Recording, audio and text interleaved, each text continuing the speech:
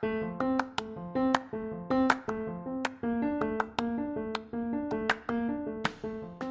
and welcome to Season 3 of Public Health Disrupted with me, Zand van Tulleken. And me, Rochelle Burgess. Zand is a doctor, writer, and TV presenter, and I'm a community health psychologist and associate professor at the UCL Institute for Global Health.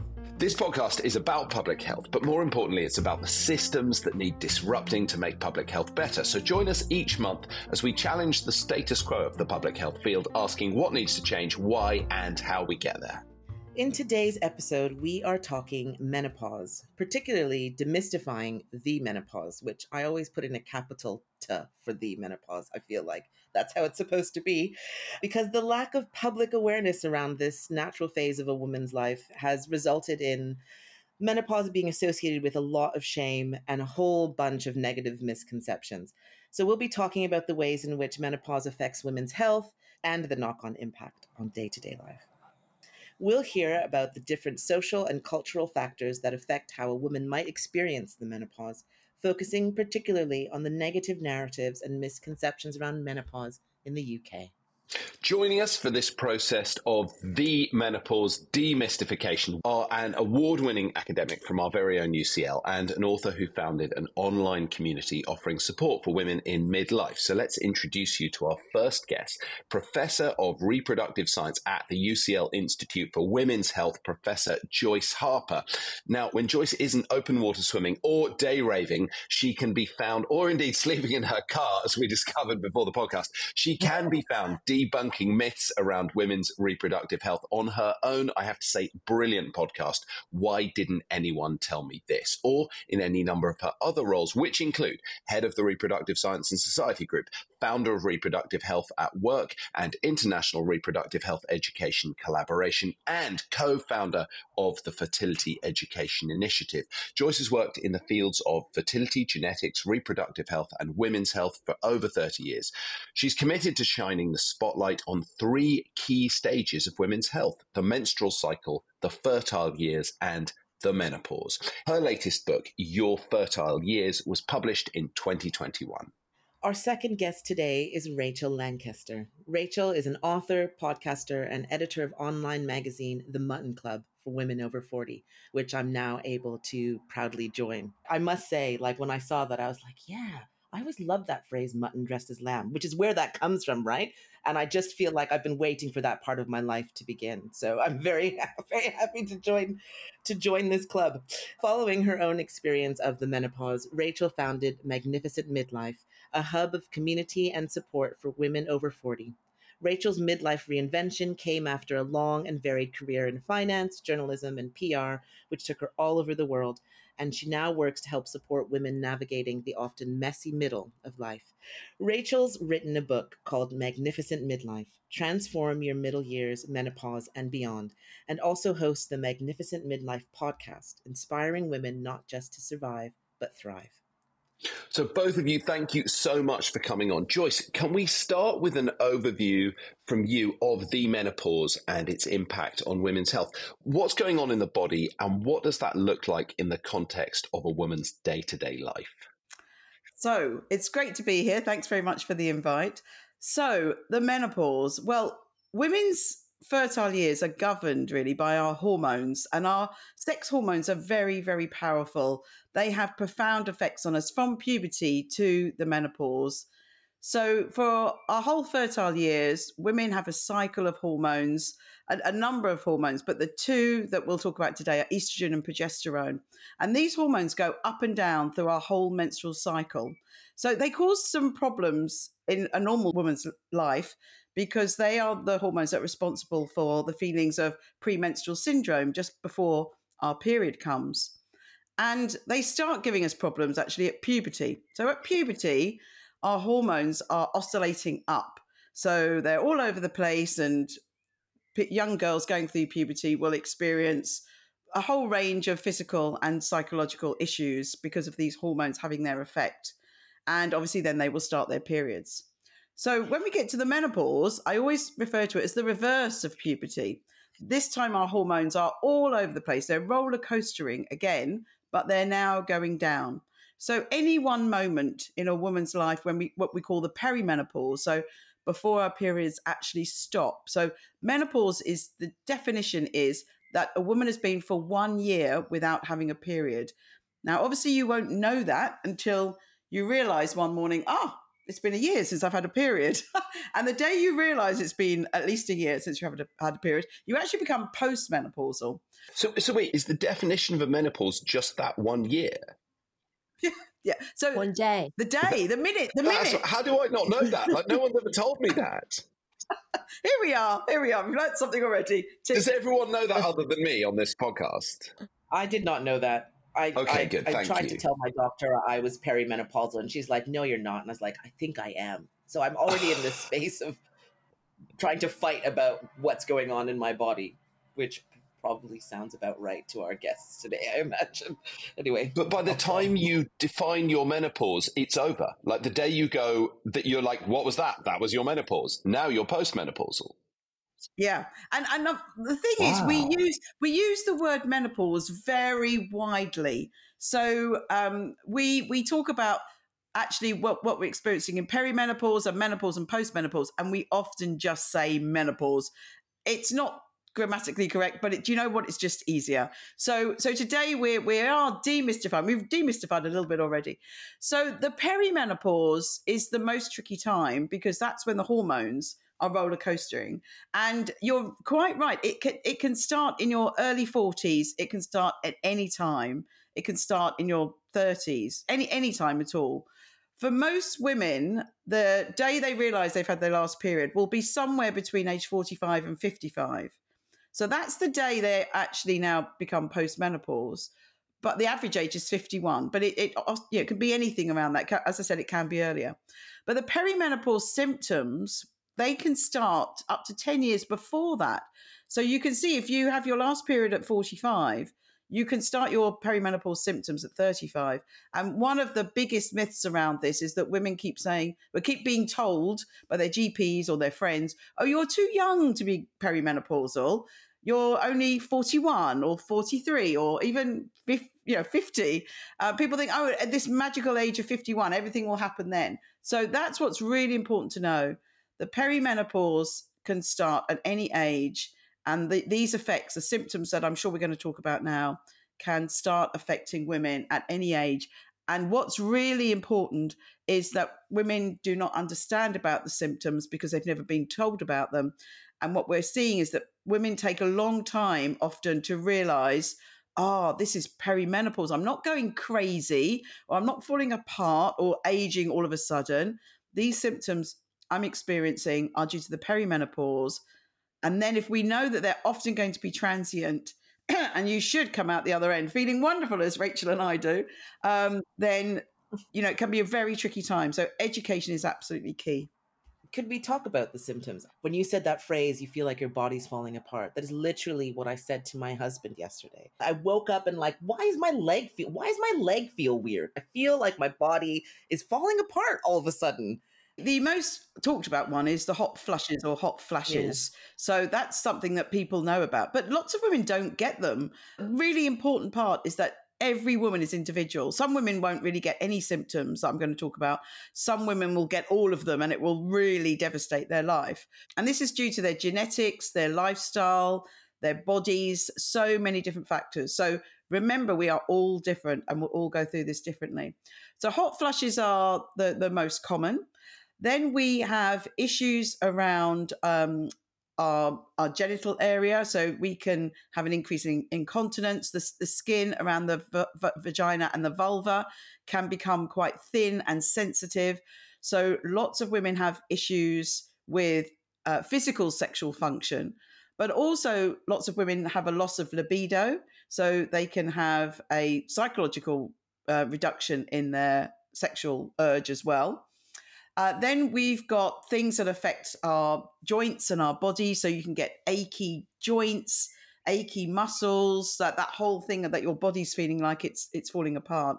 And then there are really important that in the work that I've been doing, the top one women tell me that is affecting them is a psychological issue. So we've got brain fog, we've got loss of memory, confusion, depression, anxiety, all of those things that are really affecting a woman's daily life, a woman at work, a woman in her private life. And so it's really important. And the list can go on and on. There's a very controversial topic of what's a menopause symptoms and what's not. You can see some lists of like 50 symptoms, but I've just sort of very briefly covered the main ones. But it's really important for women to know this and then join the dots about, okay, I've actually got this, this, and this. Oh, they're all perimenopause symptoms. Maybe that's what's going on. Can I just get a sense of, does anyone kind of get away scot-free? Does anyone just go, oh, the menopause, that just wasn't really a thing for me? Or is it something that's sort of, is it like a train coming down the track and it is going to hit everyone in some way at some point? So 80% of women have symptoms. So 20% say that they're either don't have them or very mild. I meet someone every now and then who said, I think something's wrong. I've been through, my periods have stopped. I'm post-menopause. I didn't have any symptoms. But one of the symptoms is that your menstrual cycle will change because your periods are going to stop. So if you count that as a symptom, every woman is going to have that because their periods are going to change. They'll become longer, shorter, heavier, lighter, and eventually just stop. We're doing focus groups at the moment with perimenopausal women to ask them about their periods and how they're affecting their well-being. And for sure, women are telling me they're having really heavy, long periods that they've never had before in their life. It's like sort of one last sort of, kick up the backside, okay, this terrible period you've had all your life, we're going to go out with a bang and really, you'll have one almost the whole time. And then they stop. So I tell the women on the focus groups we're doing, the good news is they will definitely stop, but they can be a bit difficult getting there. So yeah, they will stop. So that's something that every woman is definitely going to experience. But yes, 20% of women say that they get through the perimenopause really almost scot-free. But can I add that what we're talking about is the UK experience of menopause? Because what happens is that your experience of menopause depends on your culture, depends on your race, depends on your mindset about aging and menopause. So let me tell you a little example. So they did a research survey in Mexico with a group of Mayan women. And the woman who was running the survey came from Ethiopia. So she personally didn't come from a culture where menopause was a big deal. So she did not prime her audience. She asked her audience if they had noticed anything other than a cessation of periods when their periods stopped. And they thought about it and they said, well, I stopped getting pregnant. There was nothing else. And this I find absolutely fascinating because we have this concept of menopause being this big thing and that all of these symptoms come and, as Joyce has said, you can have a 34 list or a 60 list, or I'm sure the kitchen sink is on there as well. But if we look at other cultures and we look at the way other people, for example, there's a correlation between the status that a woman gets as she ages and her experience of menopause. Correlation doesn't equal causation, but there is a correlation there, which I find absolutely fascinating. And so I think there is a real cost to modern life. I think the fact that we have all of these symptoms is because we live our lives in a certain way, particularly in the UK and America. We have a great deal of stress, and a lot of us are not very good with dealing with stress. Two of the earliest symptoms that women do complain about, particularly in the workplace, are anxiety and brain fog. And anxiety then feeds into anxiety because, as Joyce said, if you don't recognize the symptom as being part of perimenopause, you're going to get more anxious about being anxious, and then it just gets worse. And then you get the brain fog and you don't know that that is potentially an issue, and you think you've got early onset Alzheimer's. So this is why Joyce and I are just really, we're trying to lower the temperature and really just add some perspective to what is currently being discussed about menopause. Because, look at the Mayan women. They didn't notice anything other than their periods stopped. There's quite a few cultures that don't have a word for menopause in their language. Really interesting. And the Chinese describe it as second spring. which I love, That's amazing. and also have to tell you, the whales go through menopause as well. Did you know about the whales? So there are two creatures on this planet, human females and whales, who go through menopause. And when whales go through menopause, they become the leaders of their pods. Right, the younger male whales, sorry, Zan, they die off because they're not needed. But it's a matriarchal society, and the female whales, they go on and they lead their pods, and often for up to 50 years, because there's a role for them as the grandma matriarch within their pod. So I believe that postmenopausal women, we're as valuable as our communities. Well, we're more valuable to our communities post-menopause as leaders than as breeders. But it's interesting that these questions have taken so long to pose. I mean, which I suppose emerges from the number of botanists and the male-dominated science, even if it's zoology. You know, the male zoologists are not going, "Oh, I wonder if that elephant's menopausal." Yes. You're right. We haven't done the study. I will confess, it's not a question I've ever asked. Looking at an elephant, it reminds me of, I was talking to a friend of mine who's a female business leader. She's called Alison Cork. She kind of mentors women starting businesses. And she said the fastest group of entrepreneurs in the UK is women over 50. And she said they're unbelievable, but they are part of the reason for the dynamic quality of this group is that they're escaping male-dominated environments where the easiest way of doing it is to become an entrepreneur and set yourself up for yourself. So it just kind of, that the elephantine or the whale, what's the word? Anyway, the whale kind of method of doing things we could learn something from.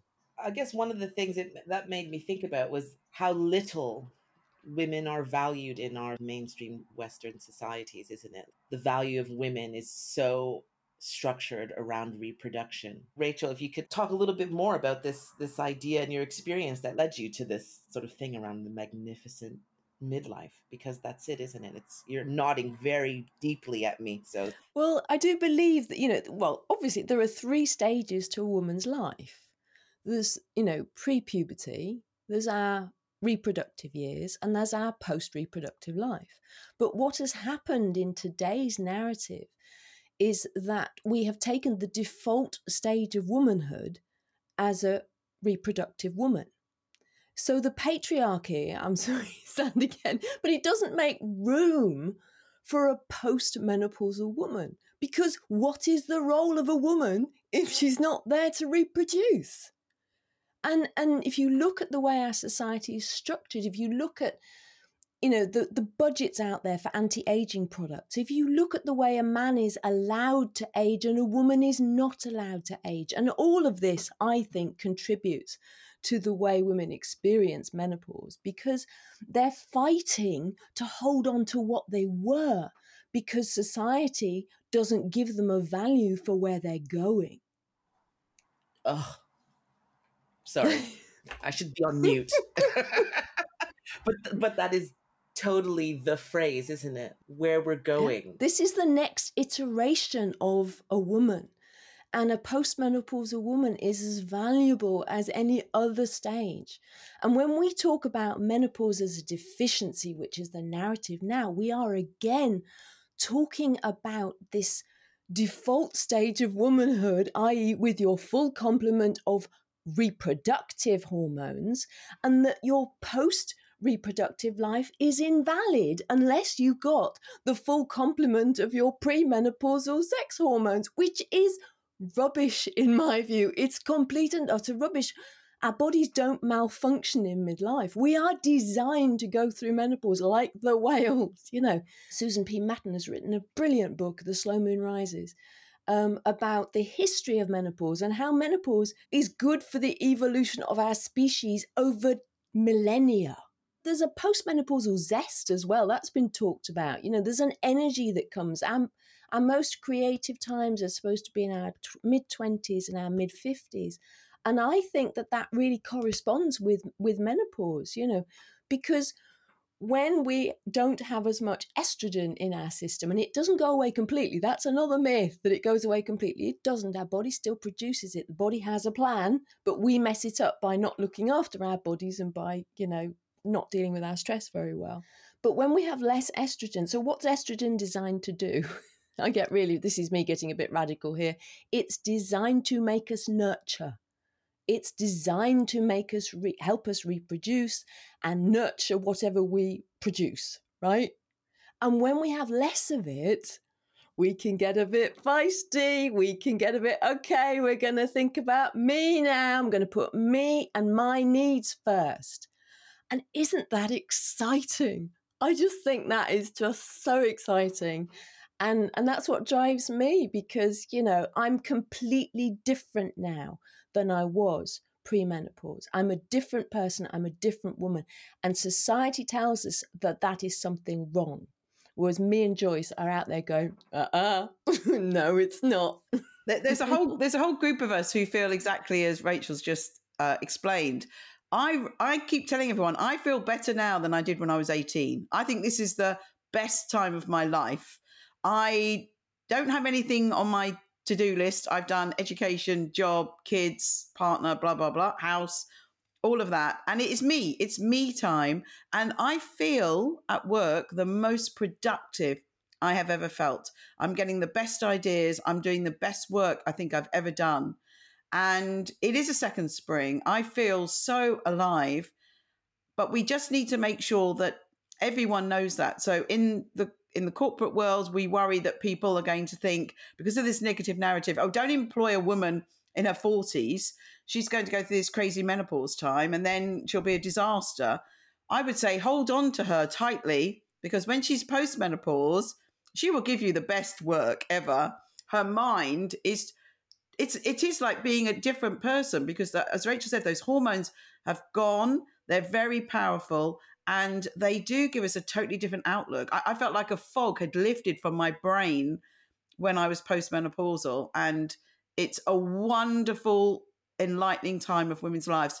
But no one talks about it. Rachel and I in our little group are talking about it to let them know there's massive light at the end of this tunnel.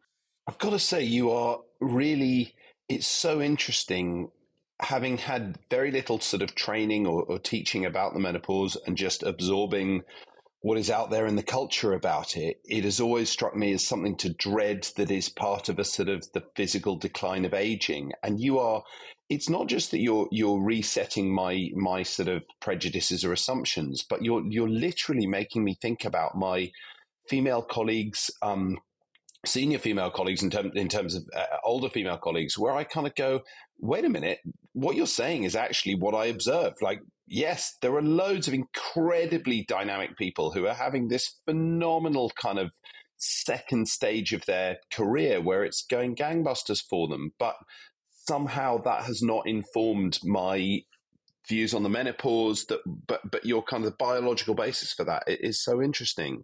Joyce, can you give us a bit of a discussion then? I often think as a clinician, that's my background, although public health is as well. And menopause is quite medicalized. And I remember my mother agonizing as we started at medical school. She'd say, what, HRT, should I be doing this? These hot flushes are horrible. I'm worried about my risk of cancer. I don't really know. What role should clinicians and the public health community be playing in how medicalized it is, helping women through a difficult perimenopause stage? How should that all be navigated? Yes, it's a situation in the UK that's become really polarized. HRT is definitely the answer for some women. It's going to be their lifesaver.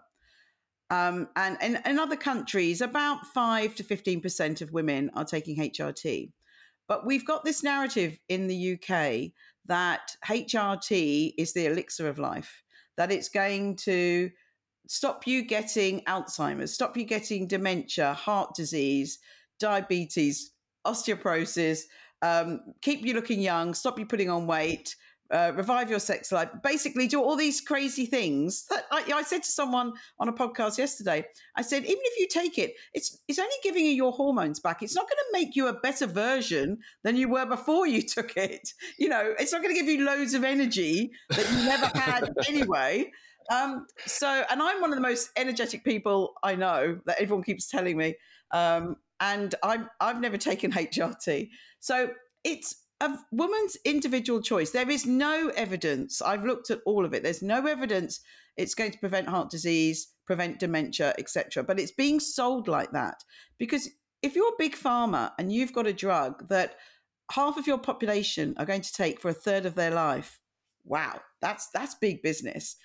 So I can see why people are promoting it, but some women don't want to take it. Someone want a more holistic approach, and that was me. I think when I took the pill, I went a bit crazy, and I know the hormone makeup's a bit different, but I personally didn't like estrogen and progesterone in my body, and being postmenopause, I'm liberated. So I never wanted to take it, and there's many women that don't want to take it.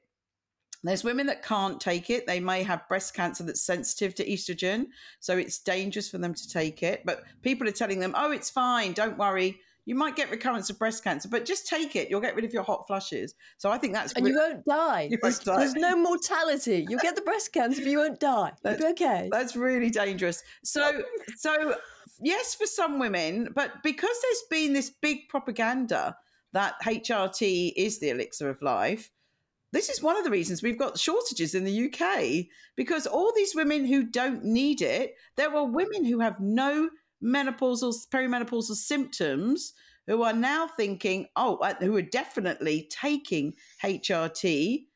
HRT is a drug to overcome some symptoms, some quite specific symptoms. If you don't have them, why would you take it? Why would you take any drug that you don't need that's not going to prevent something? So we've got this misinformation that's really propagated in the UK. And Rachel set up this group, Clarity, that I'm part of.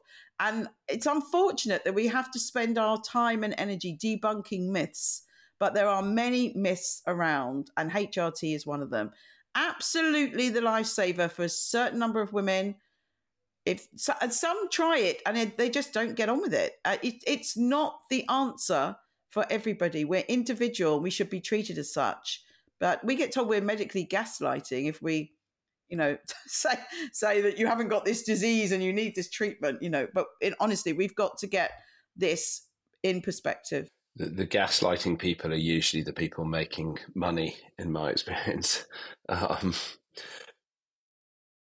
Rachel, I'd just love to hear your thoughts on that as well, because for me, I'm coming into this from a particular position as somebody who was feeling the fear of that next phase in my life. So I must say that you two have been like a breath of fresh air. I feel like I have hope, where I was looking at it and I was like, oh, just like really terrifying. And so I wonder if you could say to all the women like me, what should be our first port of call to get a more realistic view of what is to come?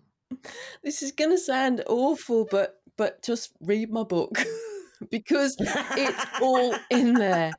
Because I was so fed up of the narratives. I was so fed up of the scaremongering and the fear. Fear does not feed into health. There's you fearful of a natural transition in your life. And that's terrible. I think that's awful that you're fearful. And what about women younger than you who are being fed this narrative? It's the same, and we know fear doesn't feed into health. We know that it can be a vicious circle. We know that if we expect something to be bad, it can become a self-fulfilling prophecy and it can be bad. Whereas if we feel empowered that this is another stage in my life, this is an evolution, this is taking me somewhere good. As Joy said, it's a tunnel. It is not a cave. It is not the end of meaningful life. You are not irrelevant. Just my personal story. So I was given an early menopause diagnosis at 41. And I think, on balance, looking back, that diagnosis was wrong. And I was tested because I was trying for another child. And I went on a new regimen. I changed my diet. I changed the way I lived. And having had the definitive diagnosis, after 5 weeks, I had a bleed. And I had another test and I was told I was back to being premenopausal. So it was all very confusing. I think what was happening was I was in perimenopause. I was not through menopause. And such was the lack of knowledge then. But my first response to that diagnosis was that I was a dried up old prune.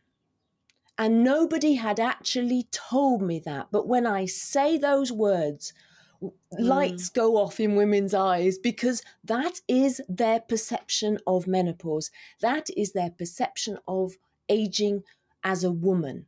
And that is what we have to change. We really have to change that. And we have to do it internally as well as externally, because we get ageism outside, but we have internal ageism as well.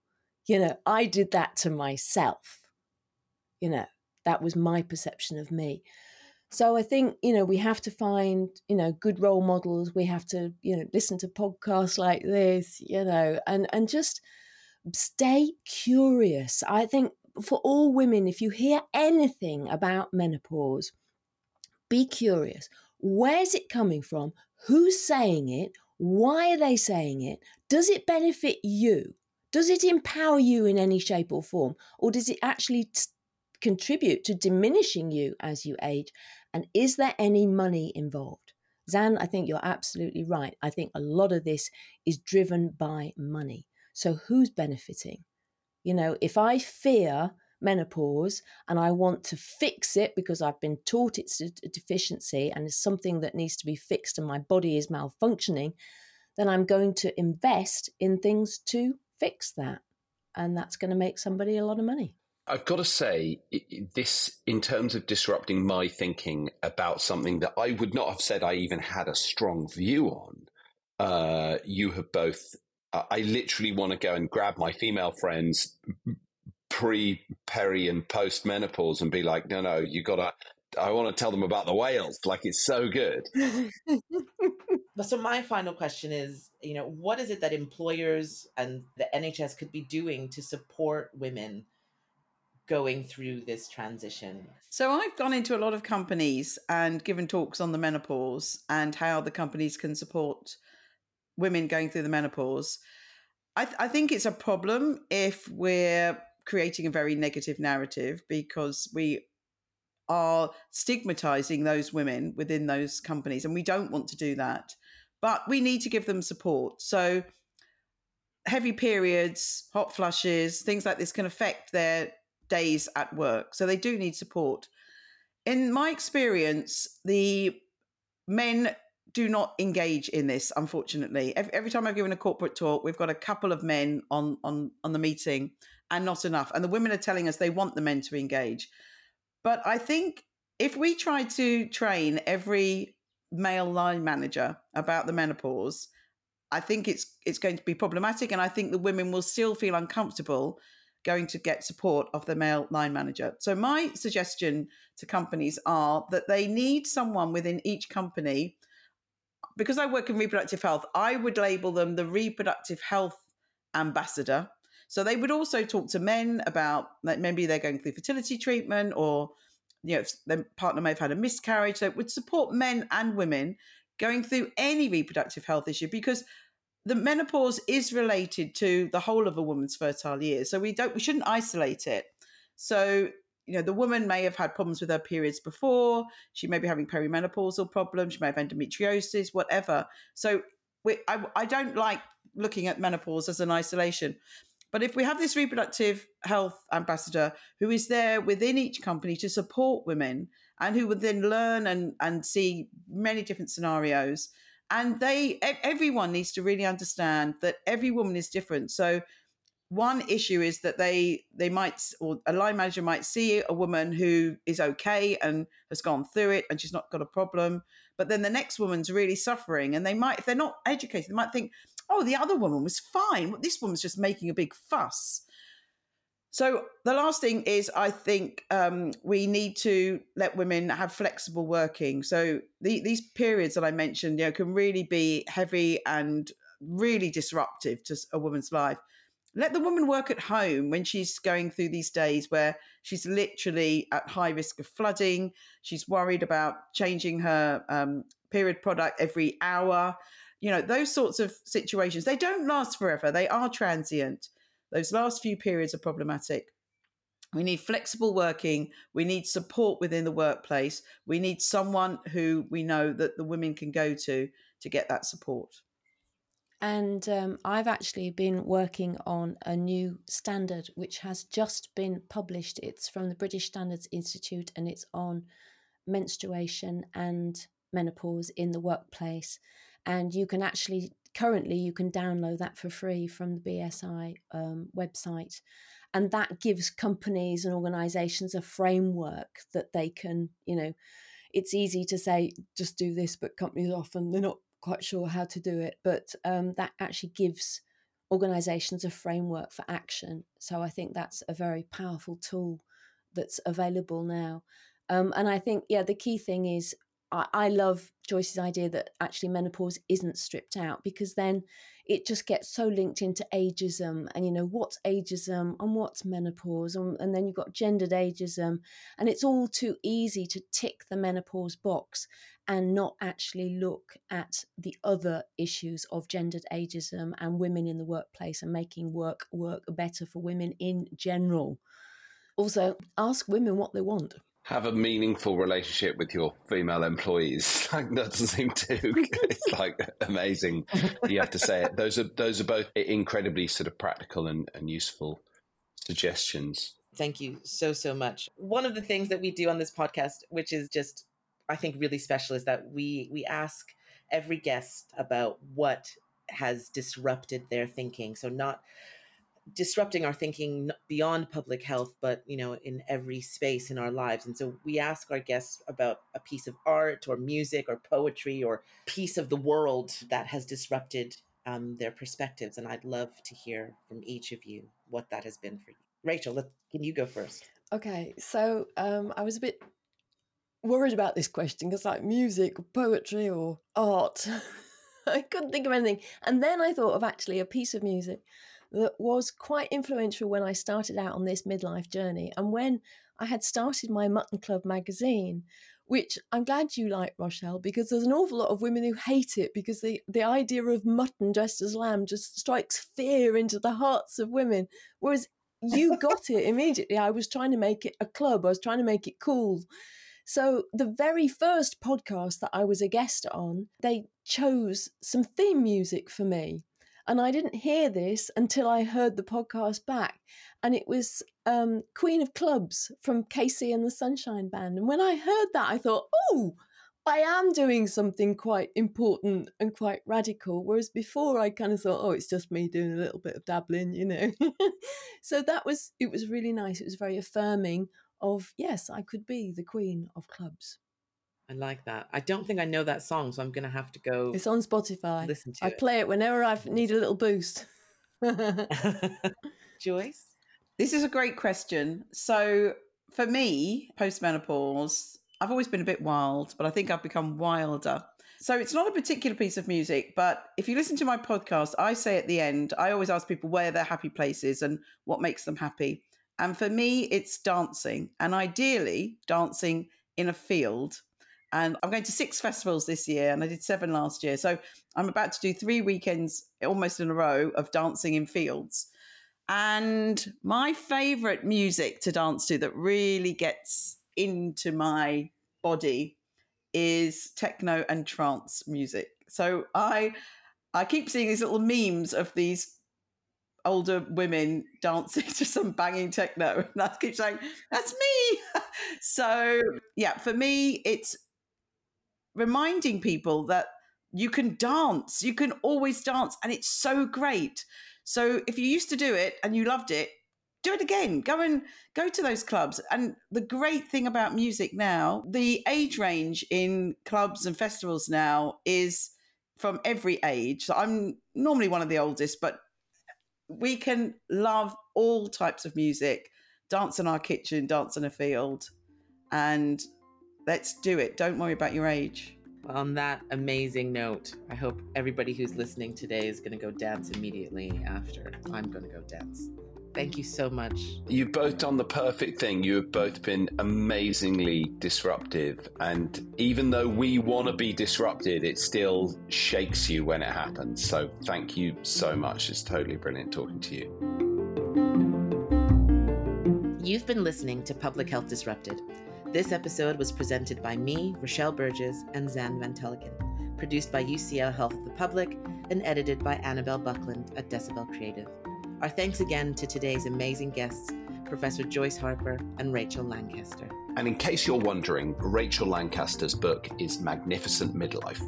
If you'd like to hear more of these fascinating discussions from UCL Health of the Public, make sure you're subscribed to this podcast so you don't miss future episodes. Come and discover more online and keep up with the school's latest news, events and research. Just Google UCL Health of the Public.